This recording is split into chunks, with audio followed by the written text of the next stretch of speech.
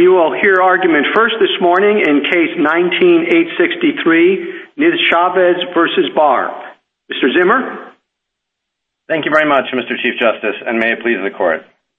The statute's text and the changes Congress made in IRIRA unambiguously establish that a notice to appear is a specific notice document. As a textual matter, the government simply cannot explain why Congress used the phrase a notice if what it really meant was simply notice in the abstract. Even more remarkably, though, the government all but concedes that accepting its interpretation means that Congress made significant changes to the statute in IRIRA for no reason at all. Before IRIRA, the statute authorized the very two-step notice process the government defends here. It required an order to show cause, but allowed the government to provide the time and place of the hearing, quote, in the order to show cause or otherwise, end quote. By the time of IRIRA, Congress had good reasons to rethink that two-step notice process. It burdened immigration courts, which were forced to resolve disputes about whether the government properly served the separate hearing notice, and, as this court noted in Pereira, it confused non-citizens by forcing them to piece together information across multiple documents that could be served years apart. So, in IRIRA, Congress created a new form of notice, a notice to appear. Congress largely copied the pre-IRIRA notice provisions, but, crucially for this case, Congress cut the language authorizing the government to provide time and place information in a separate hearing notice and made that information a required part of a notice to appear. The government, however, refused for many years to comply with that change, and to avoid the consequences of that refusal, it now asks this court to read that change out of the statute entirely and deprive Congress's explicit rejection of the two-step notice process of any meaning. This court, however, should give meaning to IRIRA's changes and should hold that a notice to appear, like an order to show cause, is a specific notice document that includes all of the information specified in the statute. That is the only way to make sense of the statute's text and structure, and it is the only way to read the statute that is consistent with IRIRA. Mr. Zimmer, would the stop time rule be triggered if the alien received the two documents in two different envelopes on the same day? I mean, yes, Your Honor. Certainly, if it's not in the same document, we don't think it triggers. Sorry, I mean, I guess no is the answer. That if it's in two different documents, it does not trigger the stop time rule. And I think that the point of that is that there's no way to distinguish that situation from the situation like my client's, where he received the notice 2 months later, or the situation in Pereira, where the government tried to serve it a year later, but didn't even serve it correctly, or the situation in Camarillo, where the government served the hearing notice 2 years later. I think what Congress was doing was trying to create a clear, firm rule that required that all of the information be provided together. Well, I think you're probably right that there's no way to distinguish it, but if it gets to that absurd result that you've got two envelopes and you put them together, you get them on the same day, and it's got all the information that you're entitled to, that's nonetheless not a notice to appear. Well, Your Honor, I don't think it's absurd in the sense that Congress, that the whole point, what the Congress was trying to solve was that the hypothetical assumes that everything works effectively, and I think that often, as the House report shows, these hearing notices weren't being properly served. Yeah, I know. I think you're just fighting the hypothetical. It's certainly, if that were what had be done, that they were received at the same day, I doubt that would have attracted Congress's interest. What if they're two separate documents in the same envelope?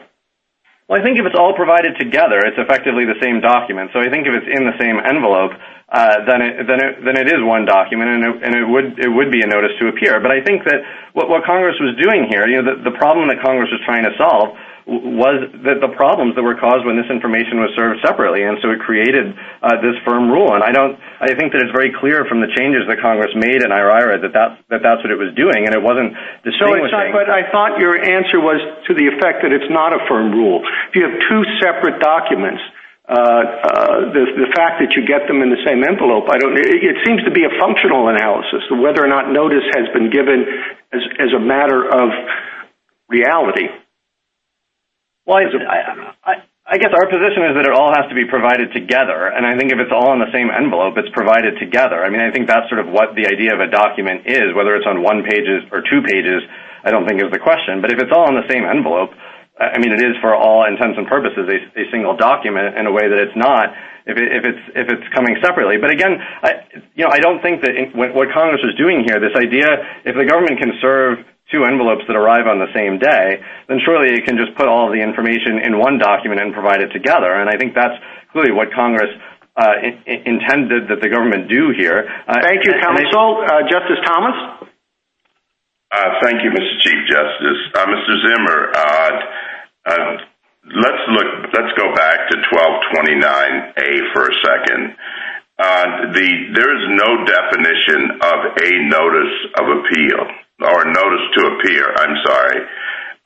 The definition is written notice, and it says parenthetically in this section referred to as a notice of appeal, notice to appear.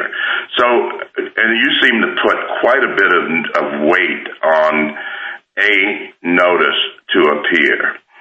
What if that was not there at all? That parenthetical did not appear there. Right.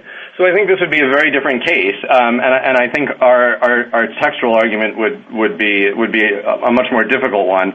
And I think that at that point there probably would be ambiguity in that provision. I still think at that point that the history here, sort of the actions that Congress took in IRIRA and the changes that it made, would still be a compelling reason that we're right. But I think we would have a much harder argument. But of course, this court has repeatedly made clear in cases like Gustafson and Bond that it is appropriate to consider the defined term itself in understanding definitional language, and that's why the phrase "a notice to appear" is particularly important here.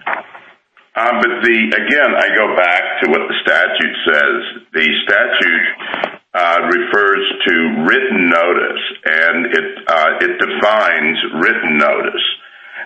It does not define the parenthetical. The parenthetical simply says referred to as. It didn't say that what was being defined. So it would seem that you would have to rely on the reference, not the definition. Right. Well, I think that under the way Pereira described this provision is that you have a defined term, a notice to appear, and then the definition is written notice specifying that information. And again, I think under cases like Gustafson and Bond, when you're trying to understand the definition, I think that the definition, sort of the written notice language that you're talking about, could be read either way. I think that in context, it doesn't explicitly require a specific notice document, but nor does it explicitly authorize the government to use multiple notice documents. And that's why under this court's precedent, it's necessary to look to other contextual clues, like the defined term itself, like the other statutory provisions that really don't make any sense if you're not talking about a specific notice document, and like the history, and like what Congress actually did in IRIRA. So we're not arguing that absent the parenthetical, the statute would be unambiguous. I think it's unclear, but I think that the defined term and these other statutory provisions and the history of this provision really resolves that ambiguity and makes it clear that what Congress was talking about here was a specific notice document. Thank you. Justice Breyer? I had the same question as Justice Thomas. If you have anything else you want to say, go ahead. Well, if I could just sort of emphasize then the historical point, which I think is really the most revealing aspect of why the sort of any ambiguity in 1229A1 really has to be it sort of has to be resolved in our favor, in the sense that the statute used to authorize the government to use multiple to provide notice over the course of multiple documents. It used to define an order to show cause as notice of specific information that did not include the time and place of the hearing, and then had a separate provision that authorized the government to provide time and place information in the order to show cause or otherwise. And in IRIRA, Congress specifically cut the language authorizing that the government provide a separate hearing notice and required that time and place information be provided as part of the notice to appear itself. And on the government's view, on the government's interpretation of the statute, that significant change to the statute's notice provisions accomplished practically nothing. It didn't change the government's notice requirements at all. And this court's precedents plainly require that significant changes to the statute be given a real and meaningful effect. And the government's interpretation would deprive it of that. And I think that's really the clearest reason why any ambiguity in the phrase written notice needs to be resolved, is necessarily resolved in favor of requiring a specific notice document, which is, of course, consistent with the defined term itself. Thank you. Justice Alito? What if it turns out that the government has great difficulty at the time when notices to appear are issued in setting an appearance date that will be complied with in most cases? So suppose they put down appearance dates that are like 10% likely to hold up. Would that be sufficient? Yes, absolutely. I think that as long as there's a date, once the date is put down on the notice, then it becomes the date at which the non-citizen is required to appear. What if in 95% of the cases that turns out not to be the date? Yeah, I mean, I don't think that there's sort of the non-citizen would have an opportunity to sort of, bring some sort of statistical analysis as to whether it's likely to be the date. But I think that there's still a real important purpose served in having a date put on the notice to appear. Well, was the answer to that yes or no? If it's 95% likely to be changed, is that sufficient, or can that be challenged? No, I don't think it can be challenged. I think that's sufficient. What if it's 99% likely not to be the real date? Yeah, I still think that's sufficient. We're not arguing that there's any kind of if there's a date that's down on the piece of paper that is a date at which the hearing, technically could take place, then the non-citizen is required to appear at that date, and by definition, that is at that point in time the date and time of the hearing. But there's a real. Can I take you just back to the Chief Justice's question? So, as I understood your answer, if the document that's labeled "Notice to Appear" and another document that sets the appearance date arrive at the same time in two separate envelopes, that's not sufficient. But if they're in the same envelope, that's okay then? Well, yeah, I mean, yes, I think if the information is provided together in one place, then that's accomplishing exactly what Congress is trying to accomplish by moving the time and place information from an optional part of the order to show cause to a required part of the notice to appear. I think that's exactly what Congress is trying to do, and to avoid these types of disputes about whether the hearing notice was properly served. And I'll note, just to get back to your initial hypothetical, that it is really very much a hypothetical in the sense that the government has told this court in its brief that it can comply, and that it is now largely complying with the statute's requirement, and it's providing information about the actual hearing date up front. And that's not surprising. This court addressed this. If Congress was determined for the alien to get all of this information in one document, why does the statute allow the government to keep changing the actual date of the hearing? Well, I think it would be. I mean, I think that that's sort of just a necessary function of the fact that there are going to be times when the hearing has to change for a whole host of reasons. And I think it would have been unrealistic to say that, once there's a date put down on the initial notice document, the government doesn't have, that's sort of set in stone and can't be altered. But having... Counsel, thank you. Justice Sotomayor? Counsel, can you explain why the individual information that's required by the statute to be in the notice of appeal, why each piece doesn't have independent value? And by that I mean, what is the damage that you believe Congress was trying to avoid in doing piecemeal notices? Sure. The fundamental question that I think some of my colleagues have asked you so far is, if each of the pieces of information have independent value, why would Congress have wanted to specify it in one document? Right. So let me give maybe three answers to that, Justice Sotomayor. I mean, as a big picture matter, if you look at the specific pieces of information that are required, they're all closely related in the sense that they're connected to the information that a non-citizen needs to defend herself against removal charges. You have things like the acts or conduct alleged to be in violation of law, and the charges against the alien and the statutory provisions alleged to have been violated. To start providing the acts or conduct in one document, and then a year later to provide the charges, and then a year later to provide the hearing, obviously makes little sense.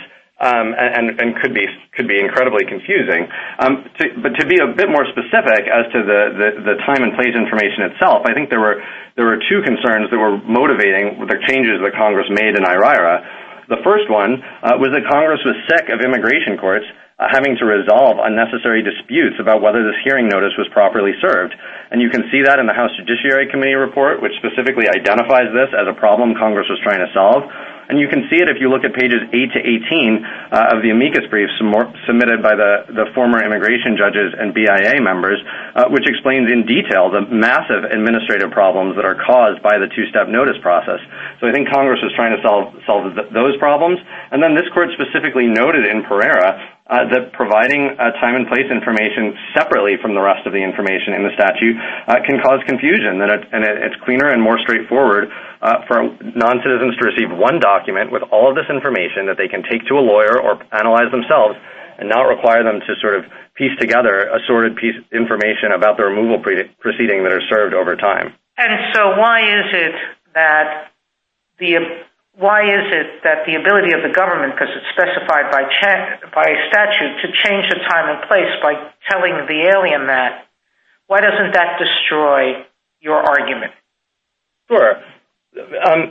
Well, so first of all, I think it's just necessary to have some ability to change the hearing date, but also having some sort of date certain on the initial notice is extremely valuable, because it means that if the subsequent hearing notice, so imagine there's no date on the initial notice, then if there's a problem serving the subsequent hearing notice, then the person's in limbo, and there's no date at which they'll ever show up in immigration court. But if there's a date on the initial hearing notice, even if it gets changed, imagine it gets changed, and that subsequent hearing notice isn't properly served, well, then the non-citizen still has to show up on the initially noticed date, and when that person arrives in immigration court, any confusion can be resolved, and the person can then be given in-person notice of the new date.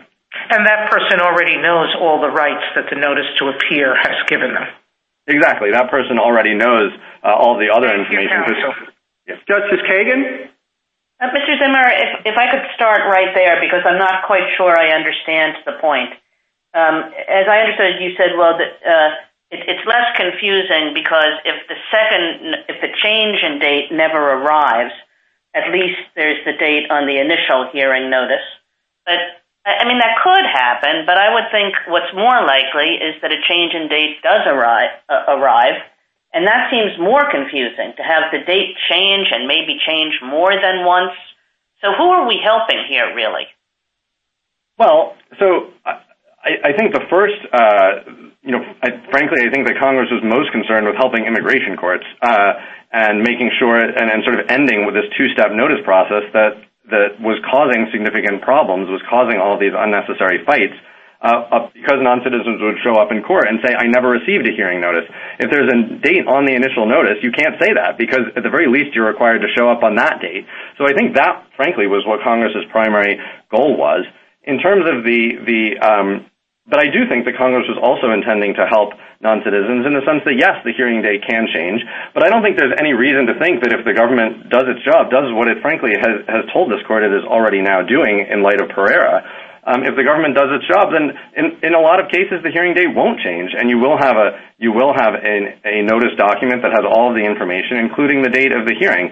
I just think it would have been too much to ask, understandably, that the government, once they put a hearing date on, that there's nothing they could do to change it. So I think that's just sort of bowing to reality that you could have hearing notices, but I certainly think it's still very helpful to have all this information in one place. And Mr. Zimmer, you seem to be assuming that on the first document, if your position is accepted, the government will put a date on the first document. But how about if it doesn't? How about if the government responds to a decision in your favor by saying, look, we're going to send the first document without the date, and sometime down the road, when we know the date, we'll send another document, and it will be maybe a document with the date, with the old document stapled to it, or maybe we'll just take the old document and stamp the date on it. So, would that be permissible? I think it would be permissible. I think that, I don't think it's what Congress would have expected the government to do, given that this process has a history going back to the 1950s. And I think it's important to keep in mind that for 20 years, from the 1950s to the 1970s, the initial notice document was required to have a date. The government doesn't dispute that, and it complied with that requirement. So, and it didn't do this kind of two-step, put the date on later thing. So I think Congress...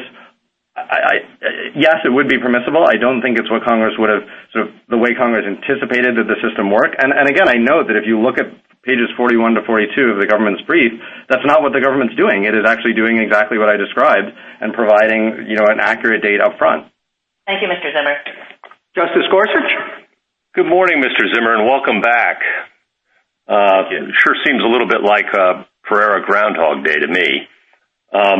I guess I'm curious what your response is to the government's argument that it should just win under Chevron Step 2 at a minimum. No harm, no foul, good enough for government work. If it's ambiguous, the tie goes to the government. Why should we care? Sure. So let me just give two responses. The first, Justice Gorsuch, is that it's not ambiguous, and I think that if you just look at what... Put that one aside for a moment. Got it. Yeah. So then I think that assuming there is some ambiguity, I think my primary argument would be that what you have here is under Encino Motor Cars, the agency can't just sort of flip-flop back and forth between positions without explaining itself and yet claim deference. And that's exactly what's going on here. If you look at the post-IRIRA rulemaking, and this is at page 53A of our statutory and regulatory appendix, it specifically, right after IRIRA, the government in rulemaking stated that the language of the amended act indicates that the time and place of the hearing must be on the notice to appear, and that's notice to appear with capitals, which the government admits is a specific notice document. And then in matter of Camarillo, the BIA says the same thing, that it's a specific notice document. In matter of Ordaz, the BIA says the same thing again. And then in Mendoza-Hernandez, after Pereira, suddenly it reaches the opposite conclusion, but BIA doesn't even acknowledge these prior decisions. It addresses them in a largely unexplained footnote 8, which just describes them as flawed. And I think this is a classic example where the agency has made an unexplained change of position and is not entitled to deference. Just its latest decision is not entitled to deference. I also think that the reasoning in Mendoza-Hernandez is really just based almost entirely, it basically ignores the statute's text. It completely ignores the statute's history. It doesn't even acknowledge the changes that IRIRA made, even though those changes were addressed in the agency dissent. And that type of reasoning it's not the type of reasonable approach to statutory interpretation that this court requires, and shouldn't be entitled to deference for those reasons too. And then last, although I don't think the court needs to reach this question given all these other issues, but we do think that if necessary, as we explained in our brief, that the court could reconsider and should reconsider whether sort of deference to an administrative to the BIA's interpretation of pure questions of statutory interpretation should really ever be entitled to deference, since it doesn't really have any advantage over this court in interpreting statutes. And this is a proceeding that basically takes place in secret. This is an opinion that basically came out of the blue. No one other than the parties knew that the agency was even considering this question. There was no opportunity for public input, let alone public input as to whether the agency was going to change its longstanding position on this. Thank you. Justice Kavanaugh? Thank you, and good morning, Mr. Zimmer. I want to pick up on what Justice Thomas was saying. The statute requires written notice, and as I understand it, your client did receive written notice of everything in Section 1229A. So why doesn't that end the case? Right, because I think that if you read that language in context, I don't think that even if you sort of take out everything else, I think that if you're talking about written notice specifying a set of interrelated information about the initiation of a legal proceeding, I don't think that language is entirely clear. I think you can read it as requiring, you can read it either way, as requiring a specific notice document or as allowing the government to use multiple documents. And that's why it's so important to look to these other interpretive tools, like looking to the defined term itself, where it talks about a notice to appear, and like the history. And I'd note, Justice Kavanaugh, that this phrase written notice was copied directly from the pre-IRIRA statute. So it was copied directly from the prior definition of an order to show cause. And I really don't think there's any way to read that statute as not requiring a specific notice document. I'm sorry to interrupt, but you're relying, obviously, on a notice to appear in the parenthetical, which does not, as Justice Thomas said, necessarily account for the term written notice in the text. I take your point about the context and the history. But also, the problem I think that the Chief Justice and Justice Alito and Justice Sotomayor were raising or asking about was that how does this make much sense in the real world? Let me just follow up on their questions. If you gave notice with everything, including the time and place, and then sent a second document with a new time and place, that's okay, correct? Yes, that's specifically allowed by the statute, yes. Exactly. So, but if you send a notice without the time and place and then send the second document with the new time and place, that's not okay in your view. Absolutely, but that makes perfect sense given what Congress, the changes that Congress made in IRIRA, because the whole problem that was being addressed here was that there were all these unnecessary disputes. That Congress was sick of these disputes about whether that weren't the disputes arising on removal in absentia proceedings. Exactly. Yeah, that's exactly right. But that's the whole point here, because what would happen is there would be no time and place in the initial notice document, and then the government would try to serve a separate hearing notice, and then there'd be a fight about whether that hearing notice was properly, basically the person would claim they didn't get the hearing notice, and that's why they didn't show up. Congress was trying to cut off avenues for immigrants to argue against removal in absentia. Well, I think it was trying to avoid those fights, and I think it was. I'm not sure that's exactly right, Your Honor. I think it was trying to avoid. One last question, I just want to get it in, which is you've relied a lot on the history, the legislative and statutory history, but the conference report says that this section is designed to, quote, restate the provisions, end quote, of current law. Right. I mean, it largely does, but I don't think that there's any way you can read. I mean, there are clearly, as Pereira makes clear, Pereira explicitly addressed this, there are some changes that were made, and you can't just read those changes out of the statute. So in general, I think in almost all respects, it does restate the provisions of the prior law. But the one significant change it made is removing this language authorizing the two-step notice process. And I think if Congress wanted to allow the government to keep doing what it was doing, there's no reason it would have cut the language that explicitly authorized that practice from the statute. Thank you, counsel. Justice Barrett? Counsel, I take it that under the government's approach, there's no dispute that the stop time rule starts running when notice is complete. So, i.e., when the non-citizen receives the time and place of the hearing. Is that correct? Sorry, are you saying that we're not disputing that under the government's rule, our client received the notice? Is that what you're asking? Right. So I'm saying under the government's approach, the stop time rule runs when notice is complete and when the time and place are received. That's right, yeah. Okay, so here's my question. Justice Alito was saying, and you agreed, that the stop time rule would run when notice was complete, even if the government used a dummy date, or a date that was 99% certain to be changed in the initial notice that contained everything. So why isn't this rule actually worse for non-citizens? Because it'll mean that the stop time rule starts running earlier. Right. Well, so, Your Honor, this is exactly the issue that this court addressed in Pereira, and I think the court correctly recognized that the government is not going to provide arbitrary dates, but and that Congress wouldn't have assumed that the government would provide arbitrary dates. You told Justice Alito that would. I mean, even if it's 85% not likely to happen, you told Justice Alito that would satisfy the rule. No, it absolutely would, and I'm not changing that. I'm just talking about in terms of why Congress would have set up this system, and I think the reason is that it would have the government generally does not sort of provide arbitrary information to people, and it generally does its best to. That's true, but if DHS really can't coordinate with immigration courts because it can't put things on their docket, it may have no choice, if the software doesn't handle things in every situation, but to give a date that it hopes for. But this rule would force them to put that date down. Let me go back to Justice Kagan's question. So she pointed out that another way to satisfy this rule would be to send essentially what would be a draft notice containing all information except time and place the first time around. And then later, once the time and place was set, send the notice that would actually trigger the stop time rule that contained all the information. And you conceded that would be sufficient, but you resisted it. And I'm wondering why you're resisting it, because wouldn't it be better under Justice Kagan's hypothetical for the immigrant to have more information and to know in the beginning, well, this is what's coming.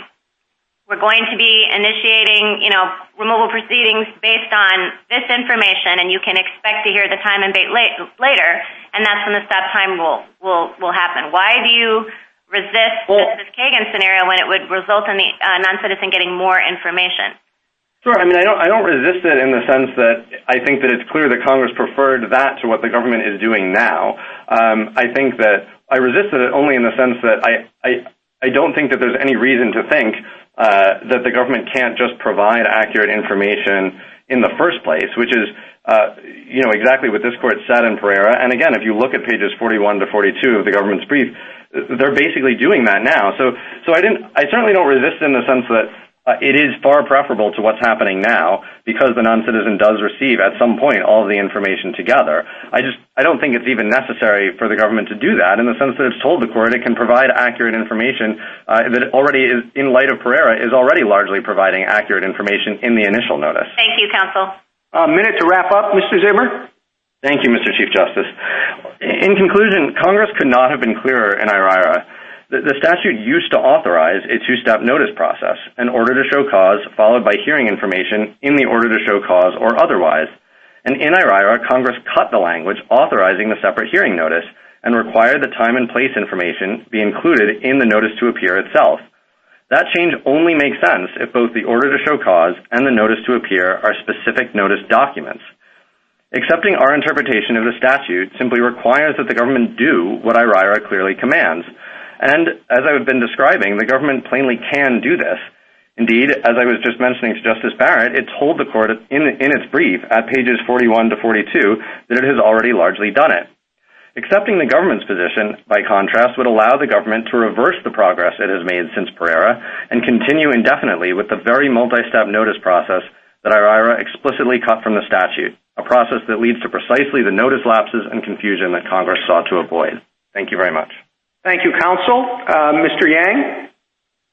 Mr. Chief Justice, and may it please the court, the Board of Immigration Appeals adopted the best reading of the INA in concluding that Section 1229A's written notice requirement permits written notice to be provided in two documents, an NTA form and a notice of hearing. That conclusion flows directly from the statutory text. Section 1229A1's operative text specifies both the content and the form of the required notice. The content is listed in the subparagraphs of paragraph 1, and with respect to form, the statute specifies that it must be in writing and must be served personally or by mail. Congress otherwise left the form of the notice up to the government, and there is no dispute here that petitioner received written notice in that manner conveying all of the relevant information. No sound reason exists for precluding the use of a separate document to specify the time and date of an initial hearing. The government's rule treats similarly situated aliens similarly. If an alien receives all the required notice at the same time as another, it does not matter if the form of that notice is in one document or two. It reflects the standard role of notice provisions, the purpose of which is simply to provide adequate notice. Petitioner, by contrast, would treat differently two aliens who receive notice of all the required categories of information at the same time, based now on whether it's on one envelope or two. That rule is nonsensical, and it is wholly out of step with the result in the design of IRIRA. This court in Pereira rejected the idea that the form of a notice document labeled notice to appear should control, holding instead that the proper focus is on the substance of the information required by statute. The court should do the same here by holding that the statutory text shows the substance of the notice, not its form as one or two documents, controls. Mr. Yang, you can fix this whole problem or at least moot the dispute simply by sending a copy of the notice to appear when you send a notice of when the new hearing date is or when a hearing date is? By petitioner's concession, that would satisfy his test, although there are some practical difficulties, and if I can explain those. EOR issues hearing notices as the adjudicator of the charges, and serving an alien with an NTA form containing those charges has traditionally been viewed as a prosecutorial function, not one performed by the neutral adjudicator. For DHS, Once EOR issues the hearing notice, it would be administratively difficult to act with sufficient speed to combine the NTA form with that notice and reserve both on the alien. Why would that? I'm sure you understand the intricacies more than I do, but whoever is sending out the updated notice to appear or the original notice to appear just has to attach what someone has already sent, which is the original notice to appear. Now, if it's the fact that the immigration office has to take the prosecutorial information and staple it together, or the other way around, it doesn't seem to me that should be terribly administratively burdensome. Well, on the immigration court side, I think that it has traditionally been viewed, and I think they would view their position as not being one to serve the charges, to facilitate charges. But for DHS, this is the issue. Recall, the hearing has to be set no earlier than the date of the service of the written notice. And if the written notice is the stapled document, that's what we're going by. DHS would have to reserve it.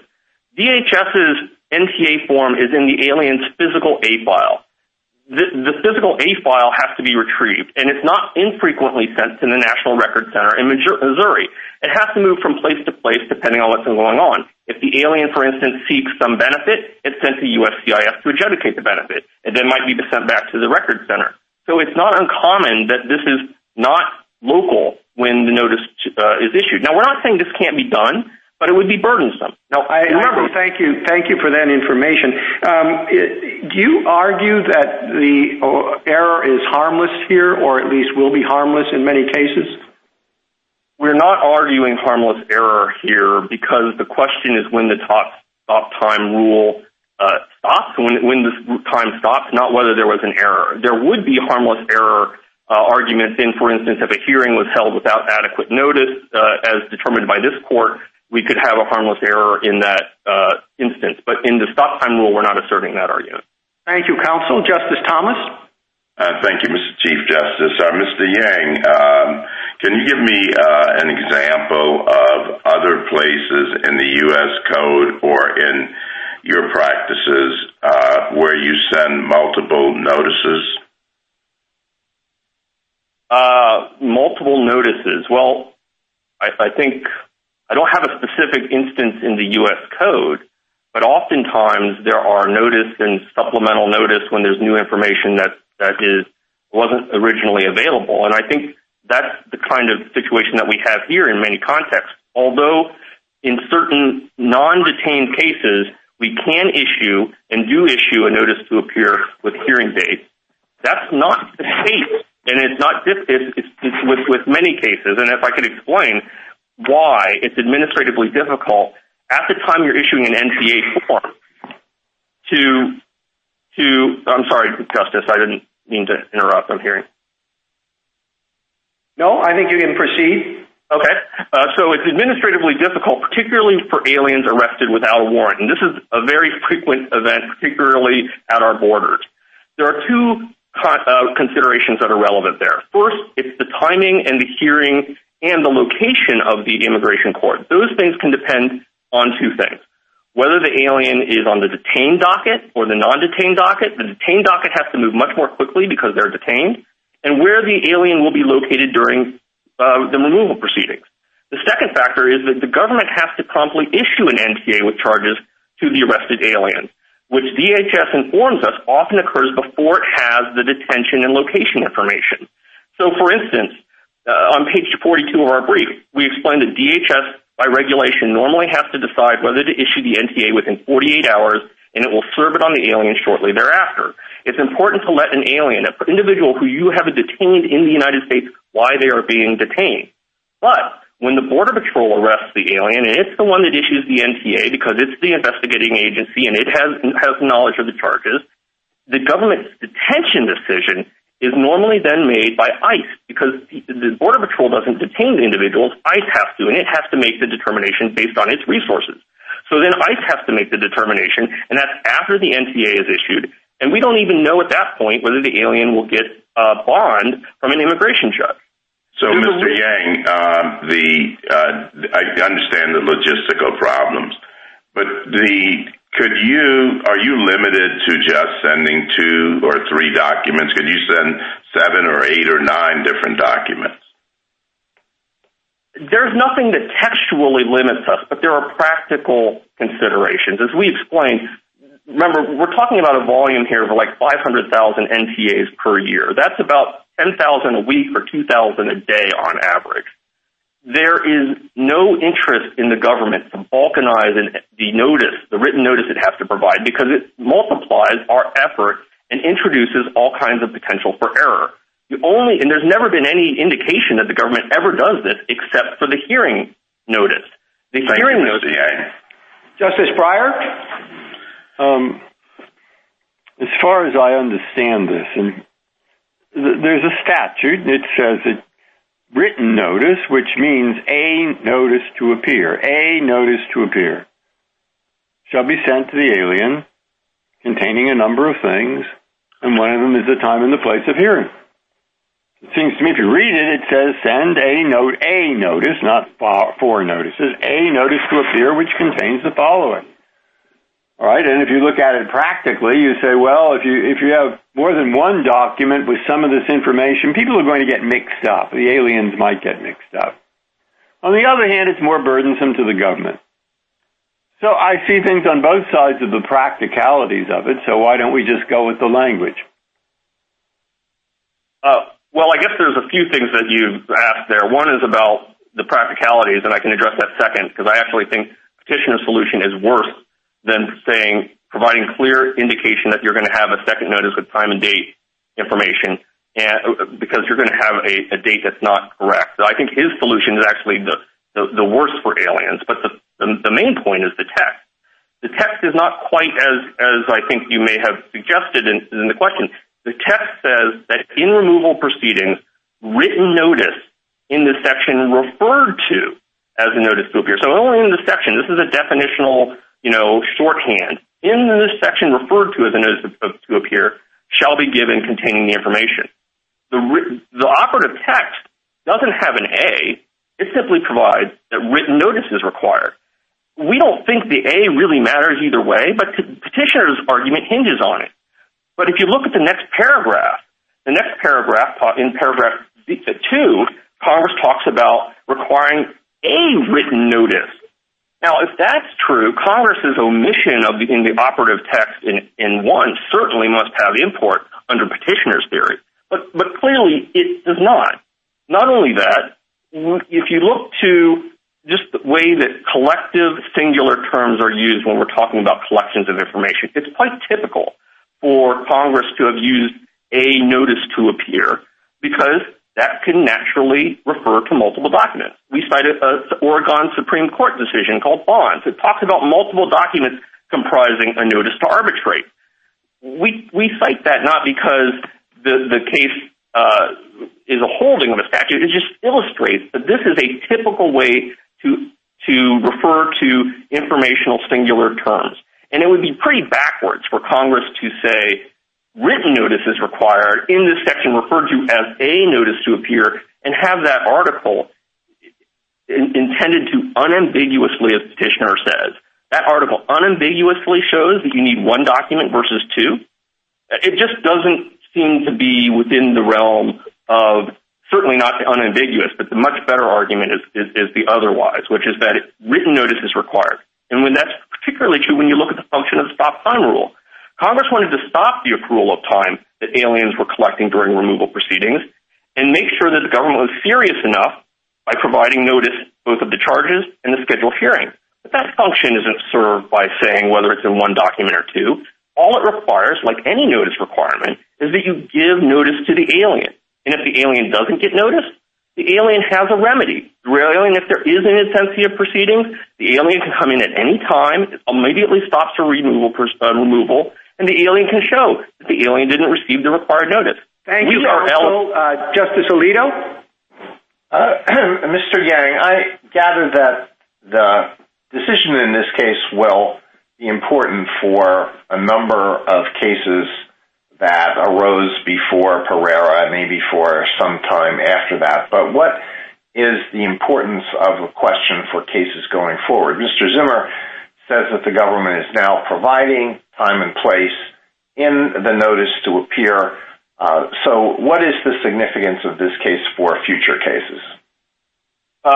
So the pipeline cases, there's about 1.2 million cases pending before the EOR at this point. But with respect to the prospective cases, the problem is that we are not providing the hearing information on our NTA form for a substantial number. We don't track this, but the best estimates that we have are in any given month or so, maybe a third of the non-detained cases, only non-detained cases, will have NTAs. Remember, I think I was discussing with Justice Thomas, there are problems about when you issue the NTA, you don't have information for an arrested alien when you have to issue that NTA promptly, and this is at page, we cite the reg at 287.3D at 42 of our brief. You have to issue that notice to appear promptly, but the Border Patrol is not going to be able to determine at that time whether the alien is going to be detained, where the alien will be, and as a result, whether you put them on the detained or the non-detained docket. Now, the non-detained docket moves much more slowly. The detained docket, for good reasons, has to move quickly. If we had to put everybody temporarily in our custody on the detained docket, that would risk clogging the detained docket with all of these cases with aliens that simply are no longer detained, and it would slow the whole process down for aliens who actually are detained. And when this is, again, at page 42 of our brief, EOR attempted to have the automated scheduling system operate for its detained docket. But as we explained in our brief, the operational logistics were impossible to overcome because of the fluctuation in the detained population. Well, Mr. Zimmer says you have an easy solution. You could just ascertain what is the average time between the service of a notice to appear and the date and the time and place, and put that on the notice to appear. And that would invoke the stop time rule. If it turns out to be inaccurate, even 99% of the time, that doesn't bother him. No, I understand that position, but I think that just highlights how absurd this all is. Because if petitioner's problem is solved by setting a date, say 3 years in the future or something, and then resetting the date with the hearing notice, they still have to get notice of the served hearing notice, and that should solve the problem. He seems to, from legislative history, which he does not support the proposition, he thinks that Congress was concerned about disputes about the hearing notice. But the legislative history doesn't resolve that. Congress specifically addressed everything that, it thought was important without providing any kind of clear one-document rule. It provided a remedy for the alien if there was a problem with service.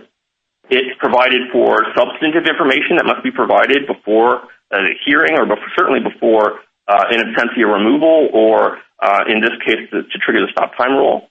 Thank you. Thank you, Mr. Yang. Justice Sotomayor? Mr. Yang, it is somewhat an unusual situation because it's not as if the rule that the other side is asking us to implement stops the alien from being detained or changes the course of his or her hearing. Everything goes on. The only issue is whether the government gets the benefit of the stopgap rule. And there, the other side says, there is an inherent value in having all of the information that is specified under the statute explicitly. It says a notice to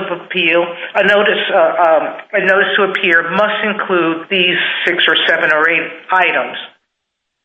And that's what entitles you to the benefit the statute confers against the alien and on the government. And you haven't really answered for me why that makes no sense and why your argument that you would be entitled to send out 7 or 8 pieces of paper, each one containing the individual items required under the statute, and then when you got to the end of all of them, the stopgap rule comes into effect, but the alien can't really know because it can't control you from sending those notices out a month, 2 months, 3 months apart, 6 months apart, 8 months apart. At some point, the alien's not going to know what you're talking about when you send the piece of paper. So please tell me why your logic makes more sense than the common sense logic of the statute says a notice to appear must have all of these items in it. Well, I think one of the premises is quite wrong, which is that Congress was intending this just to apply to the question of the stop time rule. The notice requirements apply much more broadly, and the stop time rule, remember, only applies at most to affect 4,000 aliens per year. The more critical thing is in absentia removal. In absentia removal is also triggered by the written notice required in subsection in paragraph 1. And Congress was concerned there, making sure that aliens could be removed in absentia. Well, that's the point. Isn't that the point, though? Wouldn't it? That's exactly what your adversary is saying. No, it's exactly the opposite. Congress wanted to remove aliens and provided a remedy if they didn't get the notice. The remedy is that you can come in and you can say, I didn't obtain the notice that was They still have that remedy, but if you give them that information all at once, they no longer have a defense if they fail to show up at the specified hearing date. That's what your adversary is saying. Congress was intending to cut that argument off. There were 10 hearing notices in this case. That's not terribly unexceptional. Right? Things get rescheduled. The date and time is going to change in almost every immigration hearing. There's usually a master calendar hearing that starts off, and they schedule different hearings later. The idea that you would have to have it all in one document, particularly when Congress in 1229A2 provides for separate hearing notice later, is an odd argument, particularly when the requirement is simply that of written notice. Thank you, counsel. Justice Kagan? Mr. Yang, your answer to Justice Thomas suggests to me that your statutory interpretation must be wrong. In other words, the idea that the government could separate out notice into 7 different documents if it wanted to. You know, the nature of the proceedings would be in one document and the charges would be in another document and so forth and so on. I mean, that just seems wrong to me. And so that makes me look harder at the statutory language. And indeed, the statutory language seems to cut very much against you, that there is a definition here of the phrase notice to appear. And the statutory definition says that that phrase means written notice specifying the following things. And if we do what we usually do with a statutory definition, we just sort of plug in the definition in place of the defined term, we get a pretty clear answer on the stop time rule, that the period of presence ends when the alien is served A, and then you substitute this language, a written notice specifying the following. And that seems pretty clear to me. It's a written notice specifying the following. One piece of paper specifying the following. Justice Kagan, I think it's exactly backwards. The defined term is notice to appear. The definition does not have the article A. But the definition doesn't have the article A, but the stop time rule does have the article A. In other words, the definition, the defined phrase is simply notice to appear. And so then you would put in written notice specifying the following. You already have the article A in the defined term, in the operative statute. Then the definition comes after that A. But if you read it as a whole, it's a written notice specifying the following. But Justice Kagan, that A is in the parenthetical that talks about in this section referred to as a notice to appear. It is not. The quotation marks are only around notice to appear. That's the defined term. And so that's what you plug in. Even petitioner is not making that argument, Justice Kagan. Whatever the petitioner is making, that's the right way to read this definition. Well, no, I think that's not quite right. if you take the parenthetical for what it's worth, it says in this section referred to as a notice to appear. Notice to appear is the thing in quotes. That's what you're substituting written notice specifying the following for. No, I understand that, but if you look, obviously, with the quotes notice to appear, Congress included the article there. And the idea that Congress, when it would put the article again in front of that defined term, later on, when in the stop time rule, it doesn't add anything to this. It's simply the same thing with the quote. I mean, it seems to me this is perfectly clear. The way you want us to read it, you would say, well, when the alien is served a notice to appear. But anyway, I think it's pretty clear, Mr. Yang. But if you said a notice of appeal, right? Do you think that you could? Let's say that there was language that said that the losing party in a lawsuit has to provide written notice appealing a decision within 30 days. And even that, but this is without the parenthetical. And suppose somebody said, okay, I'm going to send you two pieces of paper. And the first piece of paper, I'm going to give you my name. And the second piece of paper, I'm going to give you the judgment that I'm appealing from. How would that work out? Well, actually, I think that's a fairly helpful hypothetical for us because this court has already addressed notices to appeal. And when they omit the signature requirement that was required to be on it, the court determined that that's okay. You can do that after the fact, and that the essential question is that whether notice is adequately conveyed. And Thank you, counsel. Justice Gorsuch? Mr. Yang, I'd like to just step back a moment. I guess I'm curious why the government is pursuing this at all, given Pereira. I know it doesn't squarely address this, but I would have thought the government might have taken the hint from an 8-justice majority in Pereira that a notice of appeal means what it seems to mean.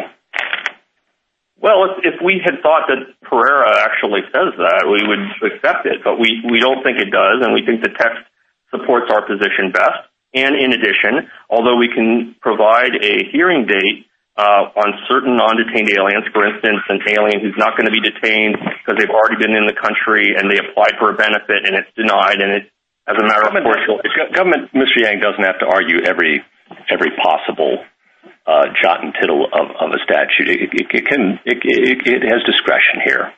It's just interesting to me that it's chosen to exercise it the way it has. Let me ask you this: what if I had a law clerk and I said in my law clerk manual, I want a bench memorandum analyzing the facts, the law, and your proposed disposition, and instead of providing that, my law clerk provided 3 separate memos, each detailing various views of the facts, 4 more on the law, and then a couple on proposed dispositions. Would that be a bench memorandum?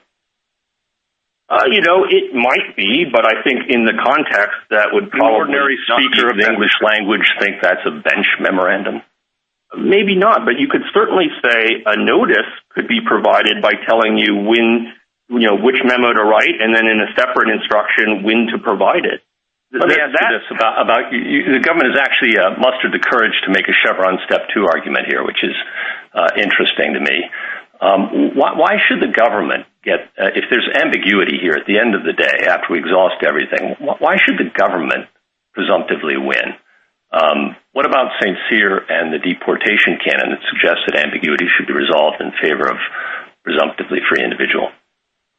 We don't think that St. Cyr actually stands for that proposition. In St. Cyr, the court concluded that the presumption against retroactivity eliminated all the ambiguity, and that, and in addition, there was this one sentence that mentioned some immigration principle for the benefit of the alien, but we don't think in the cases that the court has addressed in the Chevron context, the canon or the principle that the petitioner relies on just doesn't resolve the case.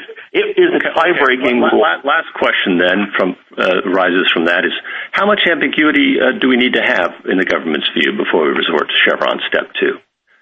Tie? Do you want us to use some adjectives? Grievous? Well, this court... What's the government's view on when Chevron Step 2 is triggered? Well, Chevron Step 2, the court has repeatedly said that it just requires ambiguity on the question. And then that goes to the agency. The question then is whether the agency reasonably resolves it. And particularly... Thank you. Justice Kavanaugh? Good morning, Mr. Yang. I just want to make sure I understand the ramifications here of each side's position. If you were to lose, the IJ, the immigration judge, could still reject cancellation of removal and remove the non-citizen. It would just be discretionary rather than mandatory. Is that correct?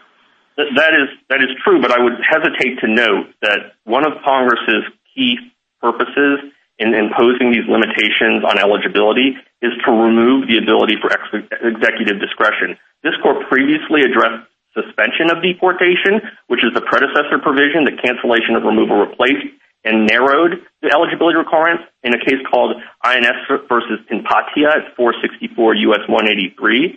And at page 185, the court said that the eligibility provisions were adopted, quote, specifically to restrict the opportunity for discretionary administrative action. And then the court goes on to say construing the act to broaden that discretion is, quote, fundamentally inconsistent with that intent. And when Congress in 1996 then ratcheted down eligibility yet further, Congress certainly was not intending to just throw to the wind those eligibility requirements when it's possible that the executive could exercise its discretion in the same way. It had that choice in 96, but chose not to go that route. To follow up on something Justice Thomas raised and then Justice Kagan followed up on, and just to make sure I understand your answer on the 6 or 7 notices point, I understood you to say, but correct me if I'm wrong, that the actual operation of the system and the structure of the overall statute operates as a deterrent on the government doing any such thing, because it just makes no sense for the government to do that. I think that's what I understood you to say, and I want to make sure I understand that. I think that's exactly right. Remember, now we're talking about a system that has to process about 500,000 notices to appear per year. That's about 2,000 per day. And the idea that we would, take what is a preset form with everything except the hearing date, because we can't always provide the hearing date effectively, practically, when we're doing that at an early stage, and all of a sudden break it into, 8 or 10 different documents, each of which, remember, we have to document we served the alien, so we have to keep evidence of service of all of these things, proper service, that we then have the burden of establishing when we want to remove the alien who doesn't appear in absentia. It's that fanciful to think that the government would ever do that. We want to do this. Okay, but one last thing, Mr. Yang. I think Justice Kagan was suggesting that if your textual argument were right, the quote mark should be around a notice to appear, not just around notice to appear. Can you follow up on that?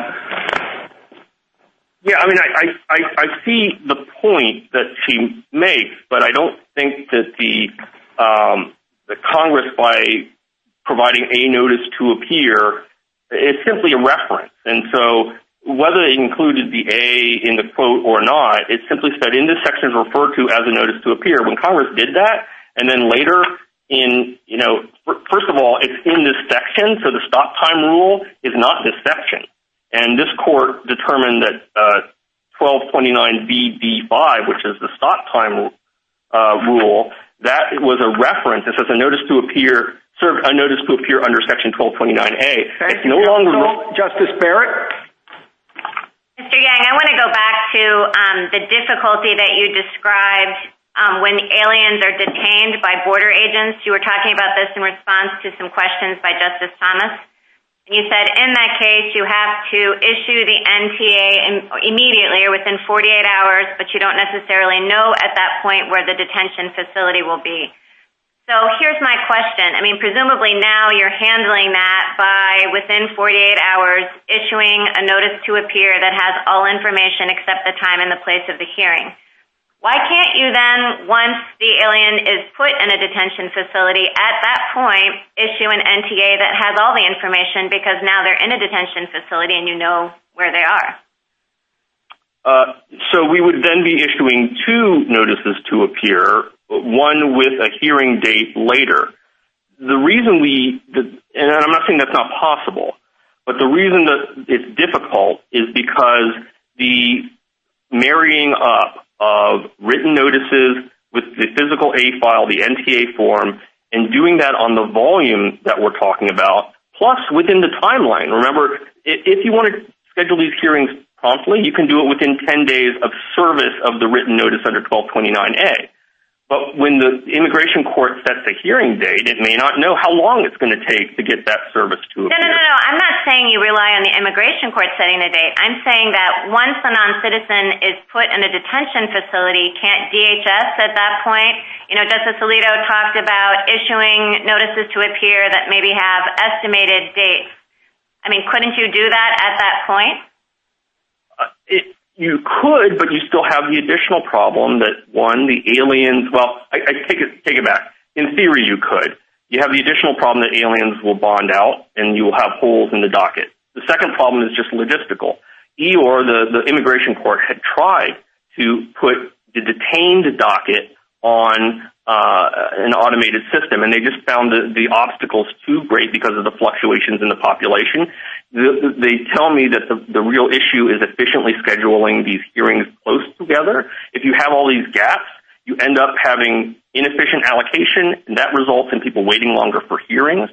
So the ER would have to change its system to automate it back to the system that they already determined, this is on page 42 of our brief, was not practicable with respect to the detained docket. Now, once they're non-detained, I guess you could do it again, but you've got the same problem because before my time expires, let me ask you one other question. You said that part of the problem in having the immigration court issue the complete notice to appear that would have the time and date is that the immigration court doesn't like issuing the charges. So part of this seems to derive from the separation between DHS and then having the immigration courts housed within DOJ. But is that just reluctance on the part of the immigration court? Couldn't the immigration court simply include a copy of what you've already sent to the non-citizen and then on a separate document notice the time and place of the hearing and put them in the same envelope? Certainly, if we were to lose that case, that would have to be considered. But I can say, we've gone through this pretty clearly with the EOR on this, and there's a strong view as the neutral adjudicator they should not be taking steps that facilitate the prosecution. Thank you. Mr. Yang, would you take a minute for rebuttal? Thank you, Mr. Chief Justice. Congress specified in 1229A that written notice should be required, and Congress specified both the form and the substance of the notice. The form is that it has to be in writing, and it has to be served either personally or by mail. There is no dispute the petitioner received written notice of all of the information required in 1229A. That should be the end of the matter. Thank you, Mr. Yang. Mr. Zimmer, you have 3 minutes for rebuttal. Thank you, Mr. Chief Justice. I think ultimately it's revealing what the government does and does not say about the statute. Ultimately, the government effectively admits that its position would allow it to chop all of this information up however it wants. It could provide, as we explained in our brief, if the government's right that all it has to do is provide written notice in some form, it could provide all of the non-case specific information to every single non-citizen who enters the country and leave that out when it provides the specific charging information. And ultimately, all the government can say is, well, trust us not to do that. And that's generally not, the way that this court, would interpret statutes to have absurd results that just because you trust the government not to sort of carry out those results. And then ultimately, much of Mr. Yang's argument was just focused on the fact that this is hard to do. But ultimately, maybe this is hard to do. I can't dispute much of what he said, but the government doesn't get to avoid doing things just because they're hard to do.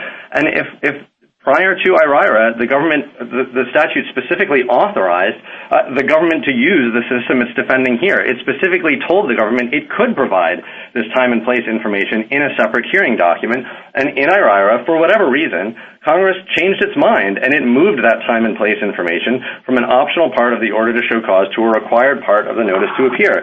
And again, as I emphasized before, the government has known this from day one. In its post-IRIRA rulemaking, and this is at page 53A of our statutory appendix, In interpreting IRIRA, the government itself stated, and this is a direct quote, it recognized, quote, the language of the amended act indicating that the time and place of the hearing must be on the notice to appear. So maybe this was a hard problem, but it was a hard problem that the government knew from day one it was required by the statute to solve. And if the government ultimately decided that it couldn't solve that problem, its response was not to make the unilateral decision to ignore what it conceded to be Congress's clear instructions. Its solution was to go back to Congress and ask it to change the statute back to what it had said before. The government should not be able to now ask this court to effectively bail it out from its failure to do what it knew it required by asking this court to adopt exactly the opposite interpretation of the statute that the government itself gave it right after it was enacted. Thank you very much. Thank you, counsel. The case is submitted.